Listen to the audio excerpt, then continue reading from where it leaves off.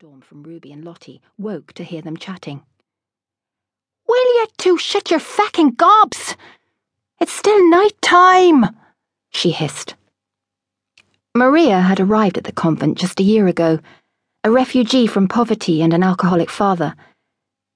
She was not one of the storm orphans, as they had become known in Belmullet. She had been delivered to the door of the convent by a priest. He had declared her to be at severe risk of temptation and sin. In just the year since her arrival, Maria had provided Ruby and Lottie with more of an education than any of the nuns, and they were both in awe of her. "We need to be up and sharp today anyway, Maria," Lottie yawned, stretching her arms up wide as the light from a weak and watery sun slipped into the dorm through the skylight. "When I was polishing the Reverend Mother's study yesterday, I heard her say on the phone, there are 3 housekeepers visiting today to interview girls. And I know we 3 are on the list because I heard the Reverend Mother say so. One of the housekeepers is from a big castle. But Jesus, don't ask me the name. I just heard the word castle." Lottie didn't mention that she had also heard the Reverend Mother say she would be glad of the chance to rid herself of Ruby. "She broke our beloved Father Michael's vase. She has the devil in her, that one, so she does.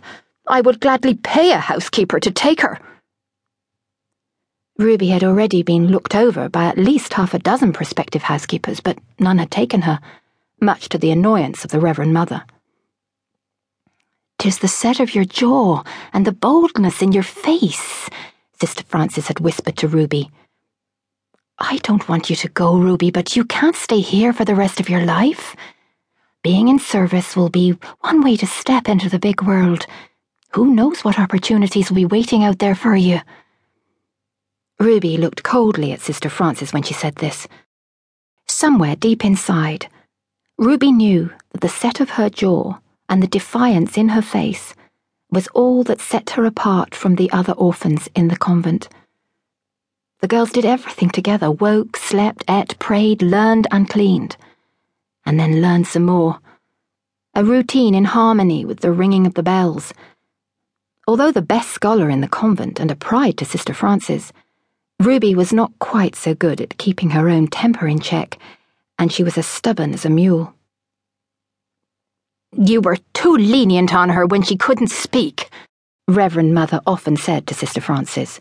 "You spared the rod and have spoilt the child." In her first year, Ruby often overheard such conversations. There was a general assumption that if she couldn't speak, she couldn't hear either. This had enabled her to live inside her own head with her memories of the days before the storm, recalling not just fragments of time in the past, but sounds, smells, and feelings. She could remember, word for word, conversations with her mother, smell the smoke from the crackling fire and feel the wind rush in through the door as her da and her brother returned from a day's fishing. She could hear the soft crackling from the gently yielding straw mattress as she lay down in front of the dying embers of the peat fire, and she could still recall the silver shimmer of the sea on a sunny morning and how her eyes hurt from the glare. Her memories always took her to the final week. The greyness of the eerie haze inside the cottage that came from the thick snow which covered both windows. Scraping the black cast-iron pan to scratch out the last frozen spoon of the broth her mother had made before she became so ill. She had lain down on her own straw mattress. "For just a minute, Ruby," and never got up again. The conversations she had with Eamon, her brother, but most of all, their fateful last words came back vividly to her. "Shall we up onto the turf and cut some to bring back down?" Eamon had whispered as she huddled next to him for warmth on the mattress between their parents. "Can we go without Daddy?" she asked. They were never allowed near the cliff edge alone.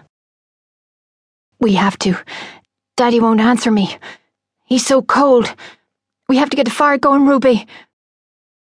Her brother began to cough again.